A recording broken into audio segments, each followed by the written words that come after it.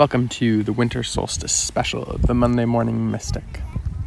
I'm sitting outside by the lake at my mom's house, and I went through a lot of iterations of this Monday Morning Mystic and eventually decided to just write some poetry instead of the normal stories and ideas. So here we go.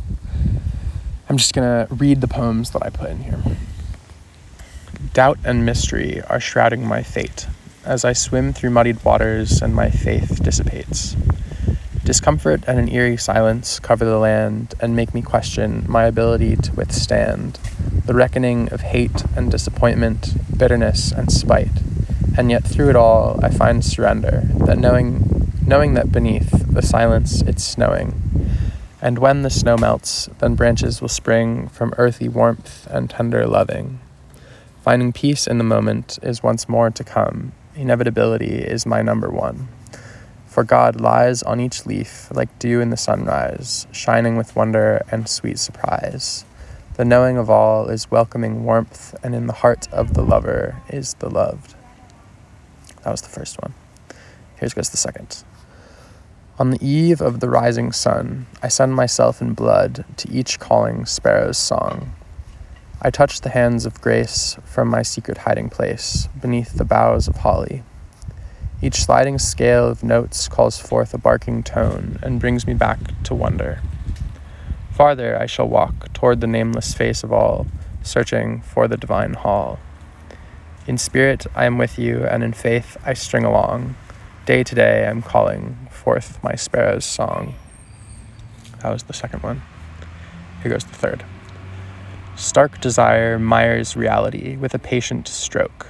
The canvas proximates now, but never encompasses it. Only without the brush and with the heart can now be known. And yet paint, sing, draw, dance. Let yourself love the trance. And wake from sleep when called to bring the you that doesn't cling. Love the real and breathe it in, for it never leaves and is always within. That one is done. Lost in imagination, find the sails to build the greatest ship. Abstract colors rise over shadowed mountains like brush strokes on canvas. The waves of light carry us home, homecoming too. That one is done. To love is to let be, for letting be is love itself. So do not hurry to change the ordinary, for love is all... I messed up. Let me start again. To love is to let be, for letting be is love itself.